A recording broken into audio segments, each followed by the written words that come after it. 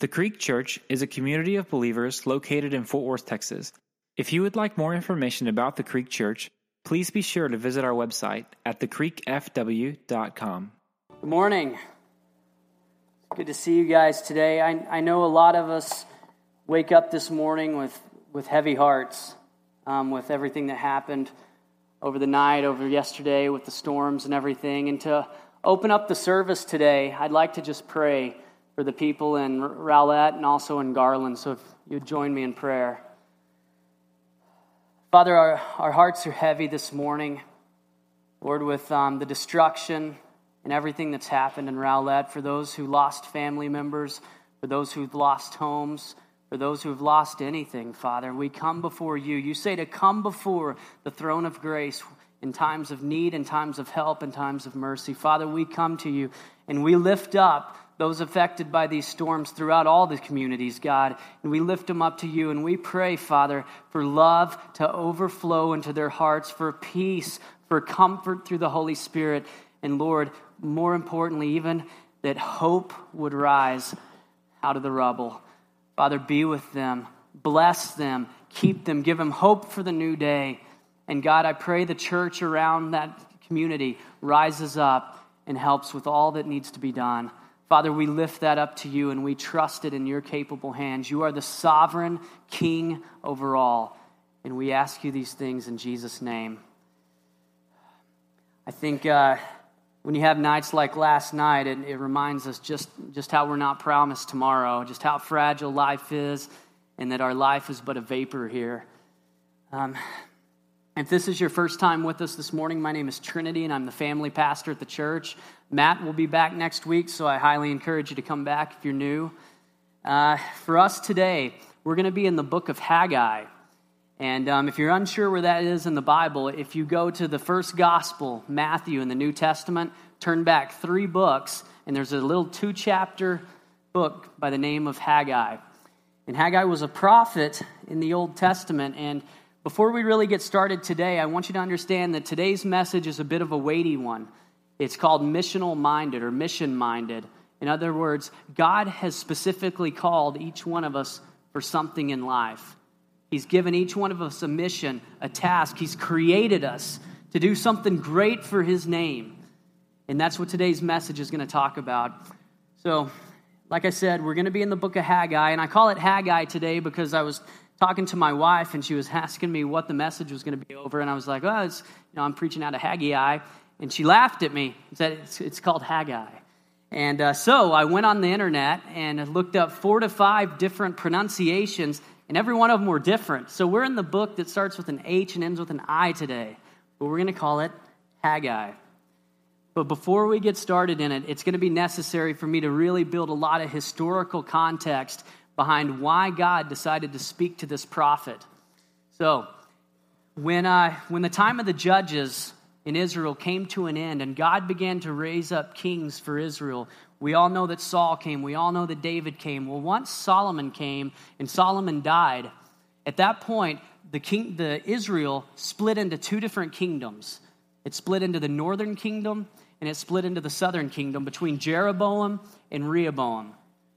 And with that, God had continued to raise up prophets telling the nations, because each one of these kings just seemed a little bit worse than the other one. There was a couple of good ones mingled in, but for the most part, Israel was falling into apostasy.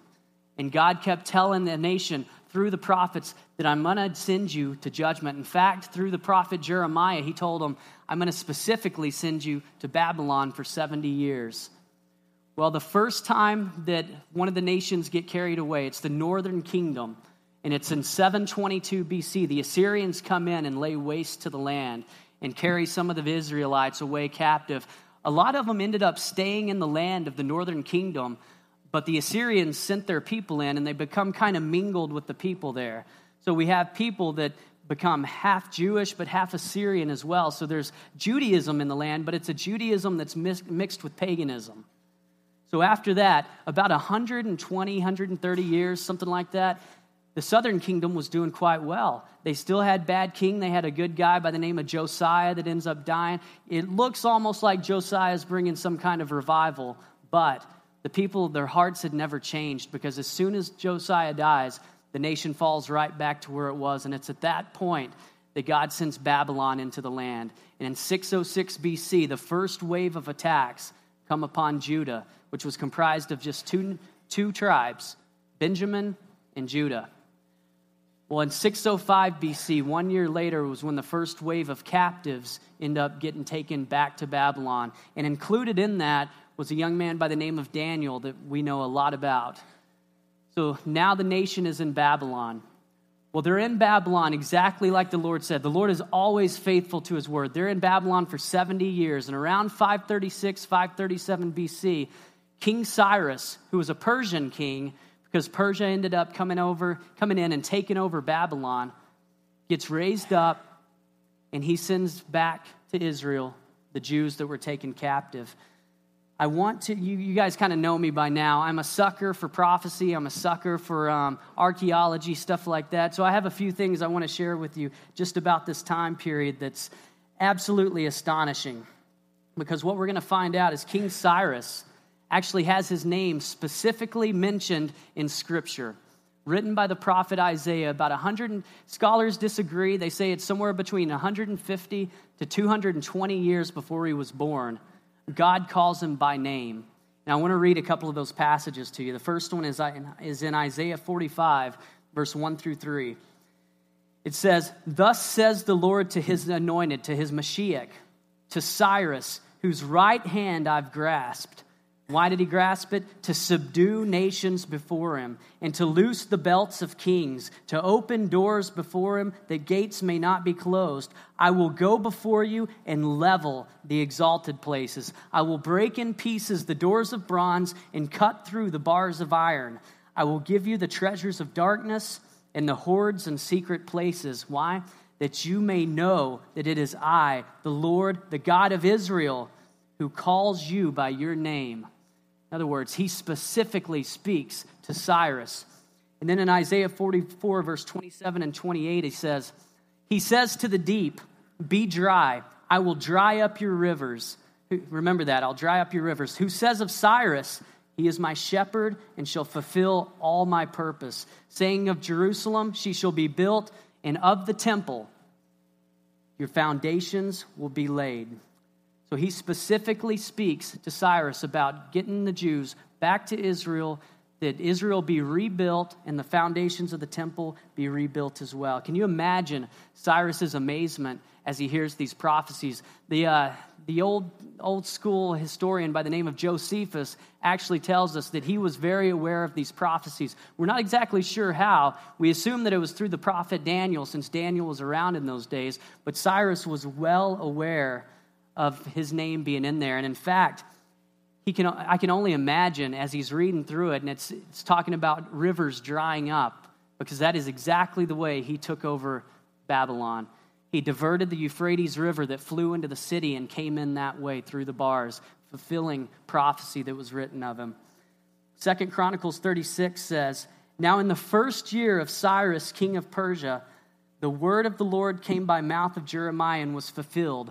The Lord stirred up the spirit of Cyrus, king of Persia." I'm sure that he did that through the word. I'm sure that as the prophet showed him, it began to stir Cyrus up. But it says, "So that Cyrus made a proclamation throughout all his kingdom and also put it in writing. Thus says Cyrus, king of Persia, the Lord, the God of heaven, has given me all kingdoms of the earth." And get this, "and he has charged me to build him a house at Jerusalem, which is in Judah. Whoever is among you of all of his people," in other words, whatever Jews are remaining in Persia, "may the Lord his God be with them, and let him go." So he releases the captives to go back to Israel at this point. Now, I want to give you a little bit of interesting archaeological history, because there's a certain thing that was found in 1879 called the Cyrus cylinder. It's this big cylinder made out of clay with writings in it. It was discovered in 1879. It was 2,600 years old, and it's known as the Cyrus cylinder. It was found in old school Babylon, which is present-day Iraq. But what it does is it confirms the biblical accounts of Ezra, 2 Chronicles, Daniel, and Isaiah. And a statesman for the Smithsonian said this, When the cylinder was rediscovered in 1879, it immediately entered the fray of public debate as invaluable proof of the historical veracity of events described in biblical scripture. So often, the most challenged book in history becomes verified by archaeology, by every method imaginable. We can stand on the word. We see that constantly and constantly throughout history. God has done such an amazing work with this book, and it's often substantiated and confirmed in those ways. But Cyrus makes this proclamation, and he sends the Jews back to their homeland. So not only did he have a mission for Cyrus to return them, he had a mission for the Jews as well, to go back home, rebuild Jerusalem, and rebuild the temple. And for us today, I want to say that God has a mission and expects obedience for every person that bears his name. In other words, he's created us specifically to do something for him. And that's one of the most amazing things about our faith, that when we come to Christ, we find out that there's a purpose behind why we're here. And God sets in motion the opportunity for us to grab a hold of everything that he's called us to do and to do great, great work for his name. So they finished, this is how it happened. They arrived back at Israel. They finished the altar first. Remember, they've been in captivity for 70 years. They've been chastised. Well, as soon as they get back in the land, they rebuild the altar so that they can do some worship there. After that, they lay the foundations of the temple. But that's when the problem comes. The foundation is laid, the altar is done. But what we find out is that there was an enemy in the land. And this enemy were those northern tribes that had come south after Babylon had carried away the Israelites. And what it was, like I said, it was a mixed form of paganism and Judaism that came into the land. We know them by the name of the Samaritans.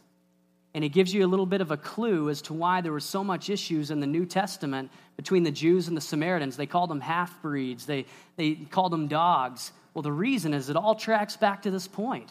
It all tracks back to the fact that they opposed the things that Israel was doing when they got back into the land. In fact, they rose up statesmen and hired counselors to influence the local officials to keep them from building the temple. They didn't want it to return to its former glory. And unfortunately, they succeeded. For 16 years, the temple wasn't touched again. Altar was there, foundations were there, but for 16 years, no more work was done. So what does God do? He raises up Haggai the prophet to speak to his people. And that's where we jump in today in Haggai chapter 1. So let's see what the Lord says to his people. First thing you're going to notice is Cyrus is no longer king. It's been 16 years. Now we have a guy by the name of King Darius that's in there. It says, in the second year of Darius the king, in the 6th month, on the first day of the month. Now, for us, that's June 1st. I'm going to refer to this as June 1st just to kind of help us out. That's not what it's called for the Jews, but for us today, it's June 1st. So June 1st, the word of the Lord came by the hand of Haggai the prophet to Zerubbabel, the son of Shealtiel, governor of Judah, and to Joshua, the son of Jehozadak, the high priest. Thus says the Lord of hosts, these people say the time has not yet come to rebuild the house of the Lord. So they say it's not time to rebuild my house. Then the word of the Lord came by the hand of Haggai the prophet. Is it a time for you yourselves to dwell in your paneled houses while this house lies in ruins? So he specifically gets Haggai to go to him and say, listen, you're saying it's not time to build my house, even though that was the reason you were let go. But you're saying it is the time to build your own home. Now, we know the reason why this happened. When Israel entered into the land, the Samaritans were there and they thwarted the work of God. But God isn't upset here with the Samaritans. He's upset with the Jews because they're not doing what he's called them to do. Anytime we go to step up and do the things that God has called us to do, with whatever gifting that is, whatever area of the world, whether he has a work for us in different places. He has a work for us at home, with our kids, with our wives. He has a work in our workplace to be a light in the world. He has a work for us here in this house as one to do. He has a work outside of this house as a church for us to do. There's always something that God has called us to do as a mission, but it takes perseverance to continue in God's mission, because as soon as you step up to do that thing, the enemy is going to be there to try and thwart you from doing that in which God's called you to do. But God is always going to remember the things that you've done for him. In Hebrews 6:10, it says this, "For God is not unjust so as to overlook your work and the love that you have shown for his name." How? In serving the saints, as you still do. "And we desire each one of you to show the same diligence or the same perseverance, to have the full assurance of hope until the end, so that you may not be sluggish or lazy, but imitators of those who through faith and patience inherit the promises." So he's saying God's not going to forget the things that you've done for his name. God's not going to forget the work that you've done in serving the saints for him. But continue the work. Perseverance is needed in order to continue the work. And more oftentimes than not, it just takes one thing to completely derail us.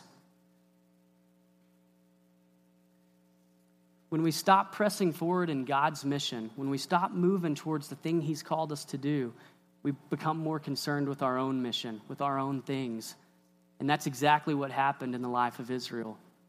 They were called to go in and rebuild the house of God, but as soon as the enemy stopped them, what did they do? They turned and they started pursuing their own thing. God says, it's not time for you to build my house, but it's time for you to live in your paneled houses. They were living in luxury and in comfort while the work of God just laid dormant. I know so many Christians in their Christian walk that started off red hot for Jesus. I mean, you had to pull the reins back to keep them from serving because they wanted to serve everywhere. And when they went out into the culture, man, they were a shining, burning light for everybody. But then something came in, whether it was church hurt, whether it was difficulty in some area, whatever it was, and completely derailed them. And for years, maybe 5 years, they've laid dormant without pursuing the things God has called them to do. And while God would have taken them to so many places at that point, they've remained in the same place. But the great thing that he says to Israel throughout Israel's history is even when I send destruction, or even when I send the locust upon the land to devastate the crops and you lose years, he always has the promise that I will restore the years that the locust has eaten. And God will restore the things in our life. If you've been derailed, if something has pulled you away from your pursuit and serving or whatever, man, God will restore the years the locust has eaten. Let that be a comfort to you as you decide over this next year and over this coming New Year's resolution to pursue again the things that God has called you to do, both here in this house and serving one another, but also out in the culture as well.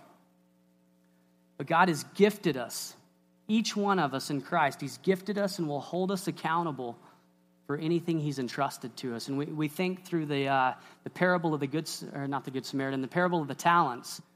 When God gave to one talent, 1 5, 1 10, when he comes to ask them how they did with it, the ones with 5 and 10 and doubled it, and he said, good job. But the one with 1, he didn't do anything with his, and God took it and gave it to someone else. He expects us to be good stewards of the gift he's given us. And like I said, we're told in 1 Corinthians 12 that every single believer, everyone in this room, everyone in all Christianity that names the name of Christ that is a believer, has been given some gift in order to bless others in this house. And God, we saw, didn't rebuke the enemy in the nation of Israel, but he rebuked the nation for not following through with what they were called to do. Verse 5, it goes on to say, now therefore, thus says the Lord of hosts, speaking to Israel again, consider your ways and think about what you've done. You've sown much. Consider your ways. You've sown much. In other words, you've planted much and you've harvested little. You eat, but you never have enough. You drink, but you never have your fill. You clothe yourselves, but no one is warm. And he who earns wages, or he who's making his push to make sure that he's taking care of the things that need to be taken care of financially, he who earns wages does so to put them into a bag with holes. In other words, as soon as the money comes in, it's just going right back out. Thus says the Lord of hosts, consider your ways. Go up to the hills and bring wood and build the house, that I may take pleasure in it, that I may be glorified, says the Lord. You looked for much, and behold, it came to little. And when you brought it home, I blew it away. Notice it's the Lord that's doing this. I blew it away. Why, declares the Lord of hosts? Because of my house that lies in ruins, while each of you busies himself with his own house. Therefore, the heavens above you have withheld the dew, and the earth has withheld its produce. And I've called for a drought on the land, and the hills on the grain, the new wine, the oil, on what the ground brings forth, on man and beast, and on all their labors. So this was specifically something that God did. As soon as the Israelites stopped building the house of God, instantly the blessing of Israel moves away. You have to understand the covenant that was given to Israel. It was kind of what we would call a prosperity type of covenant. As they obeyed God, as they did the things that God had asked them to do, God would bless them. He promised to bless them with a land flowing with milk and honey, with houses they didn't build. In the New Testament, it's a little bit different. In the New Testament, it says we're blessed with every spiritual blessing in Christ Jesus. But when we think about the drought and the things that God brings, when we don't pursue what God has asked us to do, whether it's in this house or away, the drought that we see more oftentimes than not is like Amos 8:11, where it says that I'm going to call for a famine in the land, but it's not a famine of food, but it's a famine of the Word of God. And we see so often as we pursue our own thing that we begin to dry up spiritually in our walk with Christ. So it's important that we continue to pursue the things God has called us to pursue. God withholds His blessing when we pursue our own mission. In Haggai chapter 2, I'm going to read verse 15 to 19 because he's going to reiterate the same thing. He says, "Now then, consider from this day onward, before stone was placed upon stone in the temple," in other words, before you started the work, "how did you fare? When one came to a heap of 20 measures, there were only 10.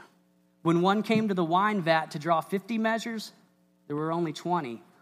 I struck you and all the products of your toil with blight and with mildew and with hail, yet you did not turn to me, declares the Lord. I called this to come upon you, but it didn't wake you up. You didn't come back to me. Consider from this day onward, from the 24th day of the 9th month."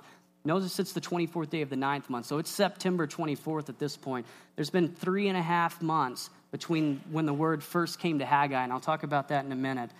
But he said, since the day that the foundation of the Lord's temple was laid, until now, consider, is the seed yet in the barn?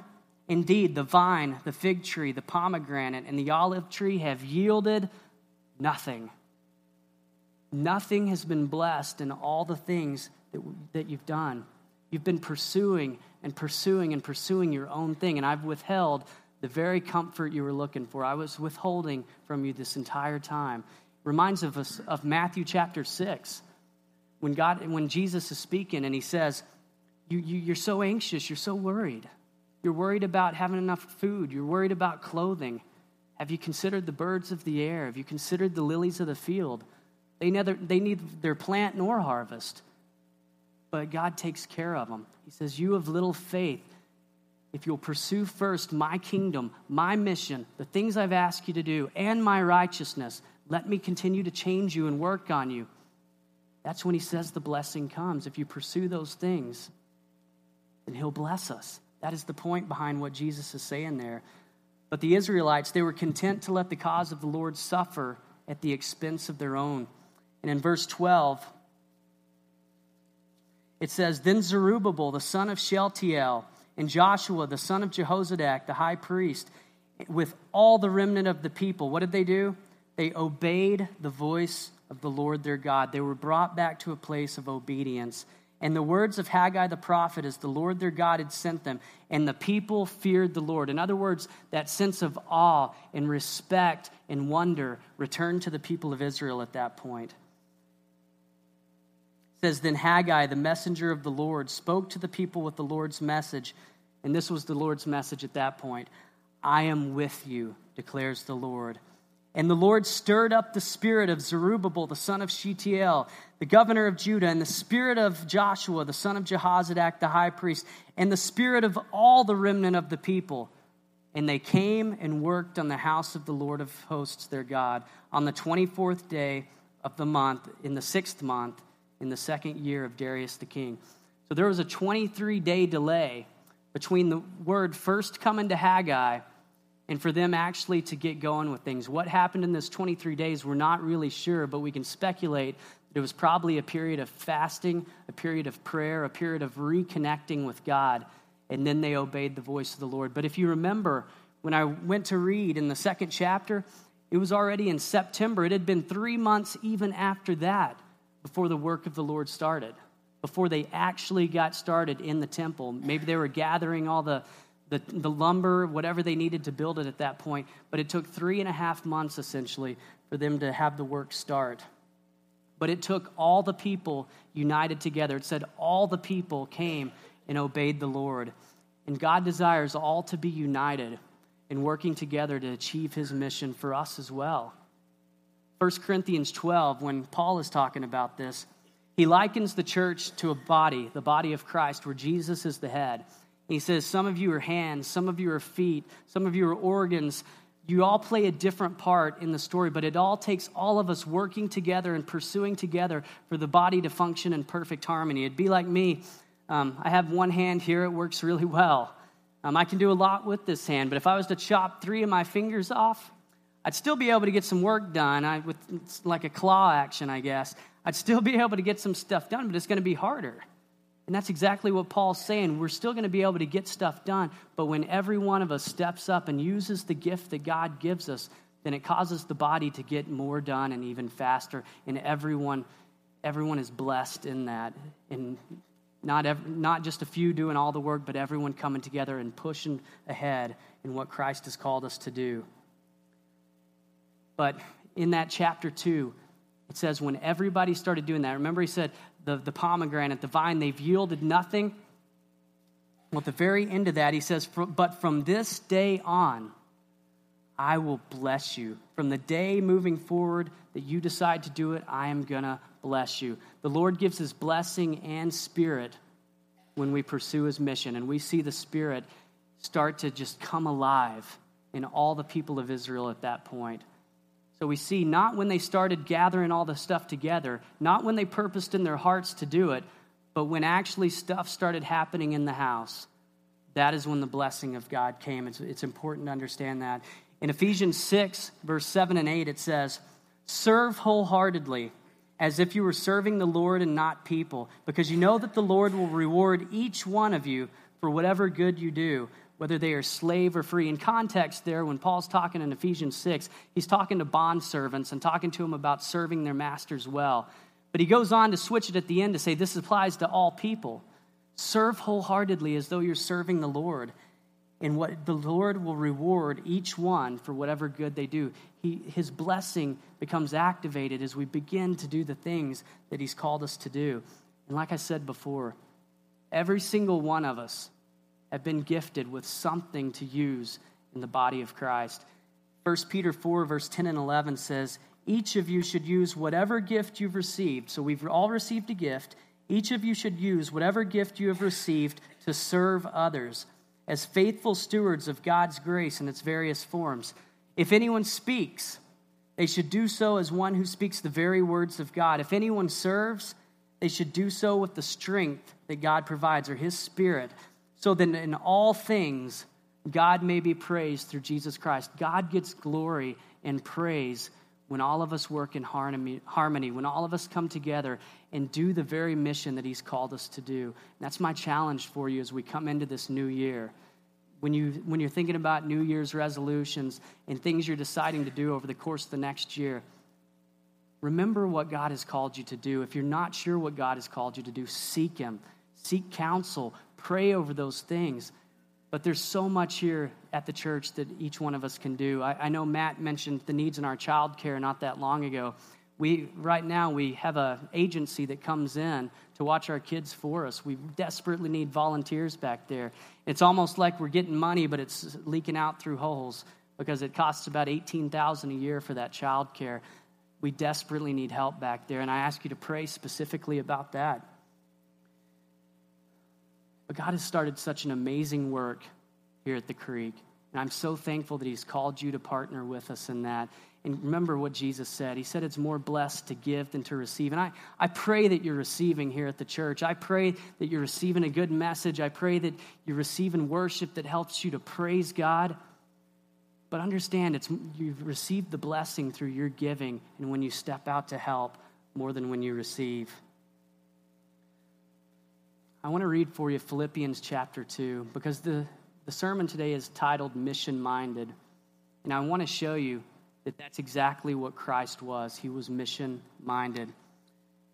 In Philippians chapter 2, starting in verse 5, it says, "Have this mind in you. Have this mind among yourselves, which is yours already in Christ Jesus, who, though he was in the form of God, did not count equality with God as something to be grasped." In other words, he didn't use it. "But he emptied himself by taking the form of a servant and being born in the likeness of men. And being found in human form, he humbled himself by becoming obedient to the point of death, even the death on the cross." So Jesus' mission was obedience to the Father in the very thing that he had called him to do. And he goes on in verse 12 to say, "Therefore, my beloved, as you have always obeyed, so now, not only as in my presence, but much more in my absence, work out your own salvation with fear and trembling. For it is God who works in you." It's his work in you, both to will and to work for his good pleasure. It brings pleasure to God when each of us become mission-minded, just like Christ was, and walk into the things that God has called each one of us to do. Don't let the enemy come to you and give you the phrase, "Man, somebody else is going to step up and do it. Don't worry." And he's called all of us. And just like Paul says in Philippians 4, it's not that I seek your gift, but I seek that more be given to your credit because of what you've done. He says, "My God will supply all of your needs in accordance to his riches in Christ Jesus." And in case some of you are thinking, "Man, serving with kids just doesn't sound like much fun," I want to give you a bit of a story from my daughter, Allie. I don't know if she's in here, but she's probably sinking in the seat if she is. But anyway, when she was about 5 or 6, so this is about 5 or 6 years ago, we joined a soccer league called Upward. And if you've never seen 5 or 6-year-olds play soccer, it is awesome. You got to see it, toddling around, missing the ball. It's fantastic. And somehow, some way, there was that one kid that was head and shoulders above everyone, barreling through the kids. He already had a mustache at 5 or 6. Like, I don't get that. That kid is everywhere. But Allie, she's more of my butterfly watcher, dandelion picker, flower picker, that sort of thing. So the game's all happening around her, and she's just not getting involved.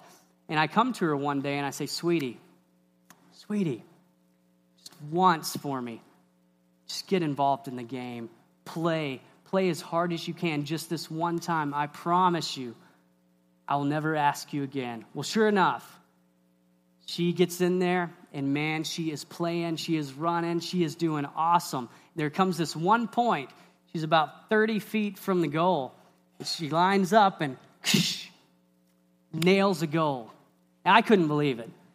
But at that point, she turns, it was just me and her on the field at that point. She turns to me and looks at me with this look of, that's what it's like? That's what it's like to play? That's what it's like to make a goal? I never had to once ask her again to get involved into the game and play.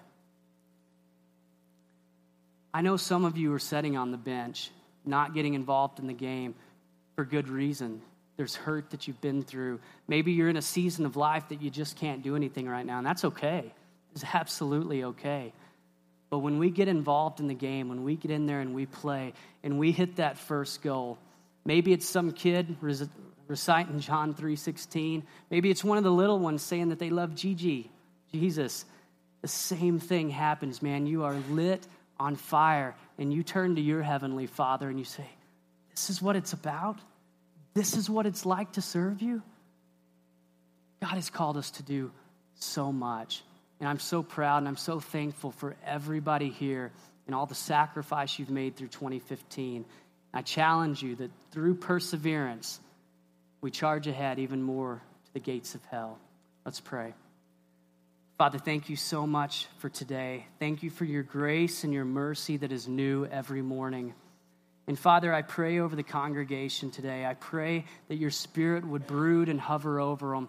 And Lord, if there's anyone who's here that's not sure of what their gifting is, not sure of what that thing is that you've called them to do, that in that, life opens, blessing comes.